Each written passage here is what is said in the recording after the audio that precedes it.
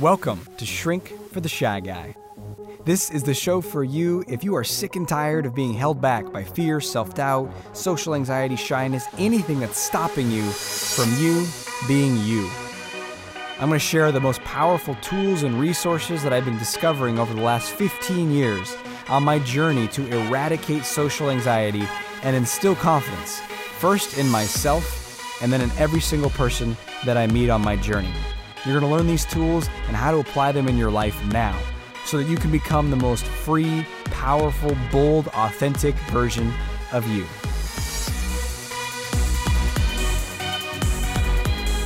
Hey, welcome to today's episode of the show.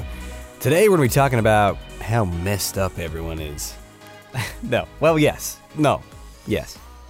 We're going to be talking about something that's going to help you relieve some of that shame that you might feel on a day-to-day basis. And it might be subtle. You might not be walking around in a pool of shame, but it's a subtle sense of, there's something wrong with me. I need to be different in some way and be better in some way. And then from that place, we look around and we see other people and we say, look at them. Look at her. Look at him. They have it all together. They're more polished. They're more presented. They're more calm. They're more collected. They're more confident, they're more powerful, they're more assertive, they're more direct, they're more. And it's this perception that, everyone has it all together but me. There's something messed up about me. And, if people saw my life, they'd see what a mess I am inside, whether my relationships are a mess or the way I run my work and my business is a mess or my, emotional state, how I feel throughout the day is all over the place. And people knew the thoughts I was having, how crazy my thoughts are. Man, everyone else has it all together. And you might not be walking around literally saying in your own head as you walk to work, everyone here has it more together than me, but it's a general feeling that you might have. And this is something that I felt for many years. I felt inferior as a result. And my goal in this episode is to help you be free of that, to let that go, and to actually see more accurately what's happening, because that is a distorted idea. It's not even really true. And on top of that, it creates a lot of pain and suffering. So we're going to dismantle that step by step today. You ready? You excited? Cool. Me too. As we move into this, I do want to share, because I've had some questions come up recently from people who are benefiting from the podcast, what can I do to take this further? And if you're not aware of it, then this would be the best way to take it further if you're benefiting from these podcasts, and the most accessible way that we have. Because I talk about live events. There's coaching with me through the Mastermind program or a coach on my team. But for those of you who are, further away or don't want to travel or aren't sure about kind of jumping in fully in that way, but you're benefiting from this podcast or my books or other things, then the next best step for you is going to be a program that I took more than 2 years to create and I'm still building and adding to, and that's called Confidence University. And it is the most comprehensive, systematic way that I could create to build confidence. And this is someone who's been focused on and obsessed with it for more than 16 years now. And so what the program does is it guides you step by step with targeted lessons that then have an action step at the end. And you need to do that to move on to the next lesson. And so it kind of your buy-in is required, and then you're doing it. And once you're in there, there's other people in the program you can communicate with over the forum. We do live group coaching calls called acceleration calls in there as well, and those are recorded too in case you miss them, so you can watch them later. But there's a sense of you're not just alone doing this, and then it's not just here's a million and one things to implement. It's no, here, just do this one thing. And first we focus on overall confidence and the ultimate confidence foundation. And then we have entire courses dedicated to the key areas of life. So social mastery, dating and relationship mastery, and career acceleration. So there's a wealth of information there, and it's an incredible program. So I encourage you to go check it out if you haven't already. It's called Confidence University, and you can find it at theconfidenceuniversity.com. That's just theconfidenceuniversity.com. And of course, you can find out about it through the website too, socialconfidencecenter.com under products. So that would be the way to go further with this. But today, let's talk about this mistaken story that everyone has it more together than you. And the first question I have is Is that really true? Are you totally certain of that? Because one of the biggest challenges is that we're comparing our inside to other people's outside. So everyone's got a persona. And the persona is the mask that you put on when you go out into the world, when you go to work. So if you're having a fight with your partner, or you're crying, or you're upset, and and you drive to work, on the way there, you're like, all right, just need to pull it together, man. And you don't show up to work crying usually. I mean, sometimes people can't contain it and their feelings get out, but generally we try to do our best to put our persona, put our mask on. And maybe people can tell that something's going on with us, but they don't know what, and we usually don't unveil it. And in most companies, the culture is to not really get into people's personal lives, so you just kind of have your mask on and you do your job, you do your work. That's your persona. The thing is we don't just have a persona at work, we have a persona when we are socially interacting with people. And, maybe you've seen this. You're one way when you're at home with your friend or your brother or your spouse or some of your kids. And then as soon as you're going to go out to the party or whatever, you put on a different persona. Usually we have a persona of being more like relaxed and cool and comfortable and funny and charming. Like, this party is fabulous, right? Even though maybe 5 minutes before you were having a fight with your wife or your husband. And so there's the persona, the social persona, the work or business persona. And of course we can put our persona on in dating and relationships, trying to impress people or win over a partner. And, one of the biggest challenges for people actually is when they can never take the mask off. So if people have a persona for work, that might be functionally useful, but if you can't take that mask off with your loved ones, then you start to feel more and more alone and isolated. But the challenge is when you are going about your day, you're not seeing people's inner state unless it slips out. What you're seeing is their persona. But for you, you're doing the persona dance too. We all do it. And that's what people are seeing of you. But then inside, though, the real scoop. So maybe in your persona at work is to be confident and in charge. And so you're giving your presentation confidently and in chargely. And inside, though, that you are like, eek, do they like this? Is this, she looked down when I was talking. Oh, no, And you have that nervous voice inside, but you have learned through practice and repetition and training to kind of override it. But so from the outside, people say, she's really confident or he's got it all together. But inside, you feel nervous or insecure or something. This is just a hypothetical here. So now, though, you know what's really going on. So you're saying, well, actually, in truth, I was pretty anxious. And then you go watch someone else's presentation, and sure enough, they too look like they have it all together. But you're comparing their outside to your inside. And you're like, wow, geez, he looks really confident. Oh, geez, she always knows what to say. And you don't know what's going on inside. And this is very important to really slow down and take in. As an act of defying that ongoing self-judgment, as an act of self-love and self-compassion, to really see the truth of look, not everyone is what they're presenting. They can feel all kinds of things on the inside. And in fact, the truth is they do. That everyone has stuff going on inside of their lives. And everyone has a whole host of feelings that they don't readily reveal unless you're in their inner circle or really with their really close friends. And even then they might not reveal everything. There's layers of closeness, right? So you might reveal some things to certain friends, but only certain things to your closest friendship, your closest confidant, or your deepest romantic relationship and partner. And you might not share other stuff with those other people. There's layers, right? So you don't really know what's going on in there. What I have discovered in doing this work, because even before I was doing the coaching work, I was doing therapy work with people as a clinical psychologist. So many, many years of being immersed in people's inner worlds, when they're really ready and willing to share a lot. Now, I understand that people don't share everything with me, but people share a lot with me because I bring a lot of vulnerability to the table myself, and they know that they really want to change and grow, so they're willing to do what it takes. And so we go deep. And when we start to move the mask and open up the doors and see what's really there, there's a lot. For everybody. even that most confident looking person at your workplace, the person you think's got it all together, or that friend who just seems so light and charming and funny, and they're just always relaxed and happy, bastards. But even underneath that, there is feeling. You can't escape it. It's like this fantasy of like, oh, someone out there has nothing. And I was thinking about this before one of my recent live events, and I know that sometimes people, they're really excited to be there, but they also might feel a little bit of that shame to be there too. It's like, oh man, everyone else out there has it all together, but I'm here at this event to grow and learn and build my confidence and get better at conversations or dating and relationships or whatever. And that's not cool.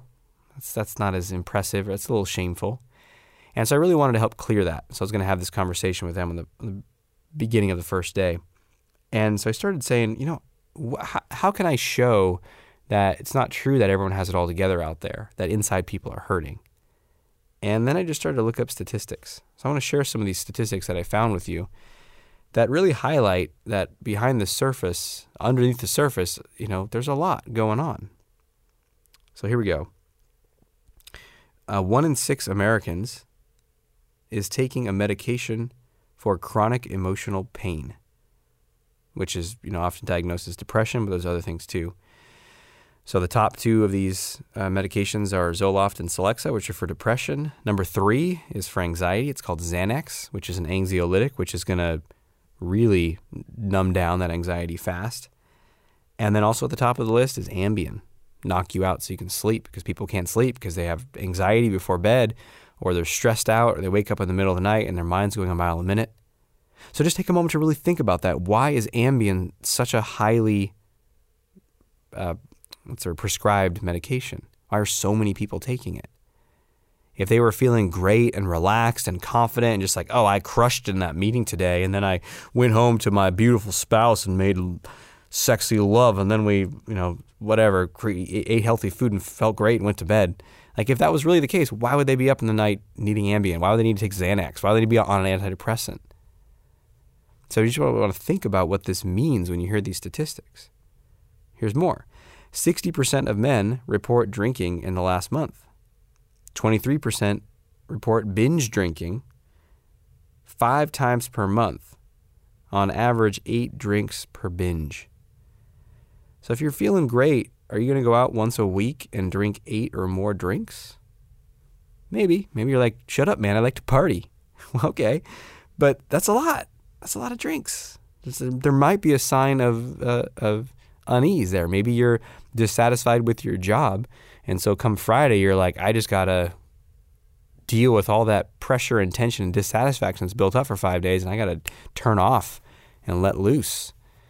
And you might see that as like a normal thing, and I did that too. I had a phase in my life. For some people, it's in college. For me, it actually increased the most in graduate school. In college, I just got high all the time and played video games, which is another form of escape. But in graduate school, the first year of my graduate school especially, I got in this group of friends, and we would drink a lot.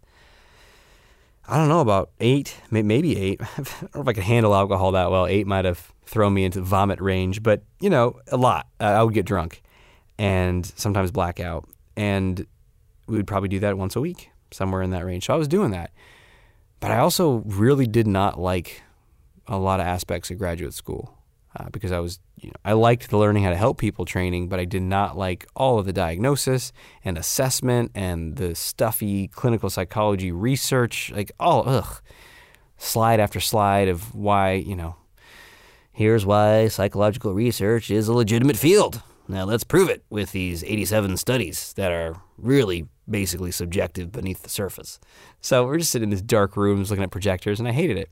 I wanted to be out there helping people. I wanted to do stuff like this. I'd be like, I don't need to know the nuances of the research of this medication versus that medication. I'm not going to prescribe medication anyway.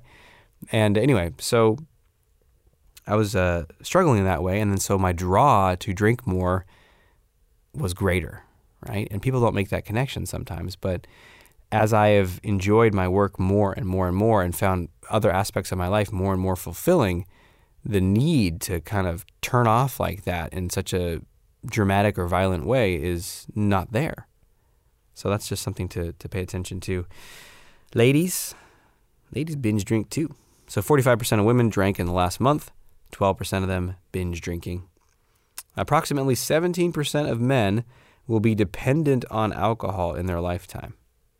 That's almost 1 in 5. And dependent means like an alcoholic. That's a lot. People usually don't become alcoholics from a place of joy, fulfillment, and happiness. 85, these are more subtle ones, but, this one's not so. So 1 in 7 Americans smokes tobacco daily. 85% of the U.S. population consumes at least one caffeinated beverage per day. And you might be thinking like, wait a minute, Aziz, come on, caffeine? Are you saying caffeine is a sign of dissatisfaction? I don't know. Not necessarily, but just can be, right? I mean, have you ever used caffeine to try to improve your mood? Who hasn't, right? You're like, today's going to be a shitty day. I'm going to need a big coffee. And you get your coffee and you're like, yeah, today's all right. It's pretty good. Yeah. And you need a little pep, right? 54% of coffee drinkers, that means people who drink coffee regularly, agree that, quote, coffee makes me feel more like myself. Getting back to you. This is a fascinating one. This one blew my mind. In 2015, the average U.S. American's media time per day, and this includes your watching TV, watching recorded TV like TiVo, watching streaming on Netflix, Amazon Prime, movies, TV shows, and using your phone for social media and other screen time, all that stuff. Media time per day, 2015 was 9.5 hours. In 2016, it was 10.5 hours. And in 2018, it was 11 hours. So it's going up. It's going up fast. Good for us. So that's a lot. That is a lot of chronic, perpetual distraction. You can see it. People have a very hard time being with their feelings and not getting away from themselves. And it's just kind of this compulsion and addiction to our devices and our screens that is growing and growing and growing and growing. And that indicates that you don't feel good just sitting there. You don't feel good just listening to the wind and looking up at the trees. You feel restless, bored, agitated, unhappy, sad, depressed, irritated, angry, stressed. That's what's happening. That's like the current in the culture. So when you look around and the person looks, I'm feeling great today, relaxed and charming. It's like, well, that's their persona. And I'm not saying that everyone is walking around in a state of misery. What I am saying is that everyone has discomfort that they're trying to deal with. It's part of the human condition. Now, what level of that discomfort? Well, that varies from person to person and the time in their life. Are they dealing with it more proactively and productively or more escapist-like? And that differs from person to person and people's, the time in their life as well.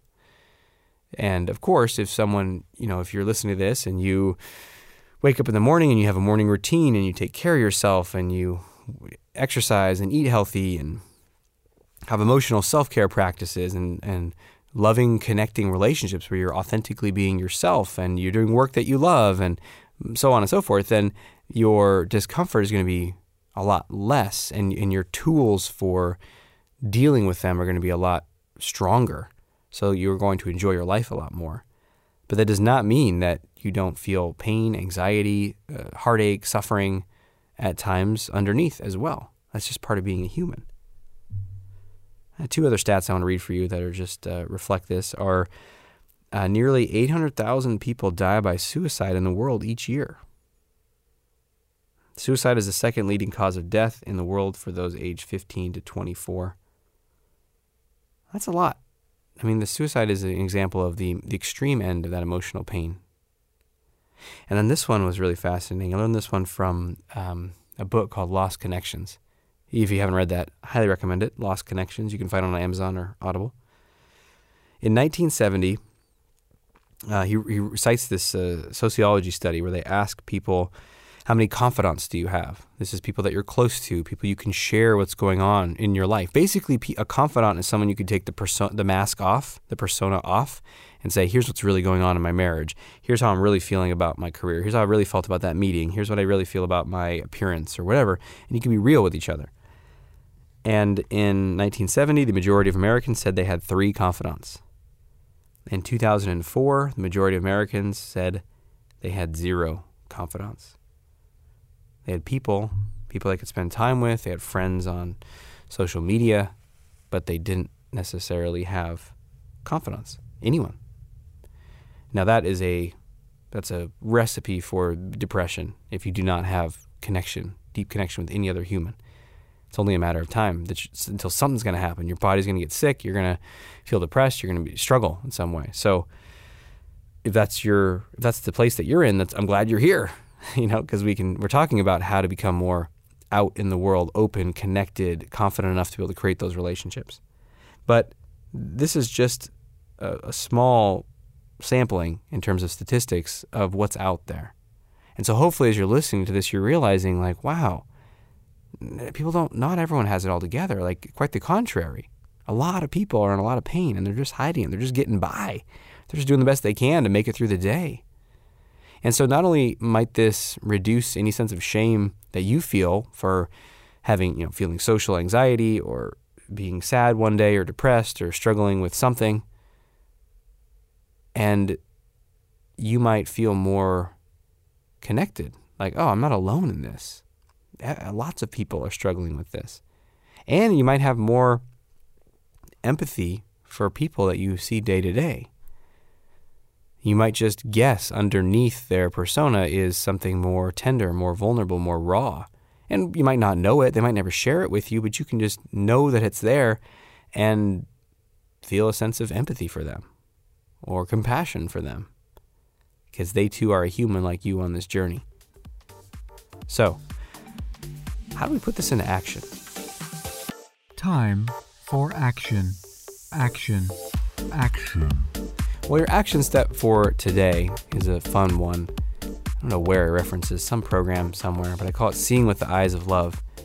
And what I would encourage you to do is take 5-10 minutes from your day today and get somewhere where you can be out in public. Supermarket, busy street, shopping area, indoors, outdoors, a mall, it doesn't matter, anywhere where there's people milling about on foot. And then I want you to find a bench or a table or a chair or something you can sit on. I guess you could lean against the wall or something, so you want to be stationary. And just literally just 5 minutes or 10, you're going to practice just looking around and seeing people as they are, as they pass you, as they do whatever they're going to do. And when you do it, try to get a sense of what might be going on underneath their persona. And again, it's just an intuitive guess. Like you're not going to know. You're not going to know if you're right. You might just be making stuff up. It doesn't matter. And so maybe you see, the cashier at the store or someone checking out with their groceries, and they, I was doing this. I was at Costco not too long ago with one of my boys, and I looked over at this cart, and there's this older couple, and they had, Costco style, they had like a huge package of like 7,000 toilet paper rolls. They had some boxes of like macaroni and cheese, again, jumbo size.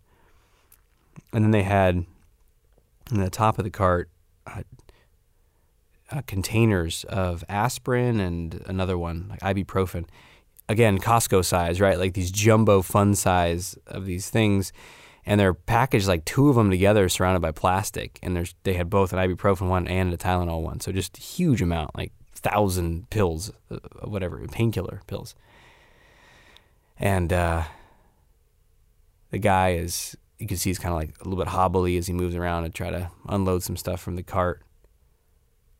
And I just felt like, yeah, I can see some of the pain in the way he moves, but I can just feel it. And I could feel in the sense of like, but he likes his mac and cheese. He feels some sense of who knows what, comfort and relief and joy, pleasure as he eats it. And, he takes these pills probably regularly because he's hurting. He's probably got fear and feelings about all that. And I just sort of felt into it. And, loved him, really. That's why it's called Seeing with the Eyes of Love. I was like, I get it, man. Like, we're all in this together. Another time I was doing this, I was running through a park kind of around this half-mile loop in these big, tall evergreen trees in Portland. It's a beautiful park. And I was running, and I remember just looking at people running the loop as I was running and just seeing them as they ran by and just kind of feeling into them and just again, you don't know what you're seeing or feeling. It's just it's an attitude or a stance towards other people to see us as in this we're all in this together, as opposed to like, you have it together and I don't, you're better than me, or I have it more together than you, you're a loser, I'm better than you. And instead just like, hey, yeah, we're all in this together. And I was running and I saw this guy, it was a man and a woman, and the woman looked, relatively fit, but the guy was like clearly very out of shape, very overweight. And he had these like kind of compression spandex kind of tights on and a long sleeve shirt. And he was jogging with her. They were jogging together, but he was jogging very slow, like barely above a walk. And he was out there and his face was kind of red, and I saw him huffing. And as I ran, I was running the opposite way, so I ran around them, saw him a few times in that loop. And I just felt this like sense of like, wow, the pain around his health and maybe his body image and how he's seen himself in his life, and the struggle he might have had with weight and to be healthy. And then also the sense of like, yeah, though, he's doing it. And it's like, I'm out here pushing my edge and running, and he's out here pushing his edge running. Like, fuck yeah, brother, you got it. And so it's like, I wanted to give him like a high five, but then I thought, oh, maybe he'd think I'm like condescending to him or something, which in retrospect, I was like, oh, that was a social anxiety thought. It got me, because fuck that. I want to give him a high five, and he would feel my genuine regard. So next time. But anyway, encourage you to do that. See him with the eyes of love. And it could be, these targeted 5 or 10 minute practices, or just now and then, as I do it now. I just kind of fall into that at random times. Beautiful. Thanks for being with me today. And until we speak again, may you have the courage to be who you are, and to know on a deep level that you're awesome. Thanks for listening to Shrink for the Shy Guy with Dr. Aziz. If you know anyone who can benefit from what you've just heard, please let them know and send them a link to shrinkfortheshyguy.com. For free blogs, ebooks, and training videos related to overcoming shyness and increasing confidence, go to socialconfidencecenter.com.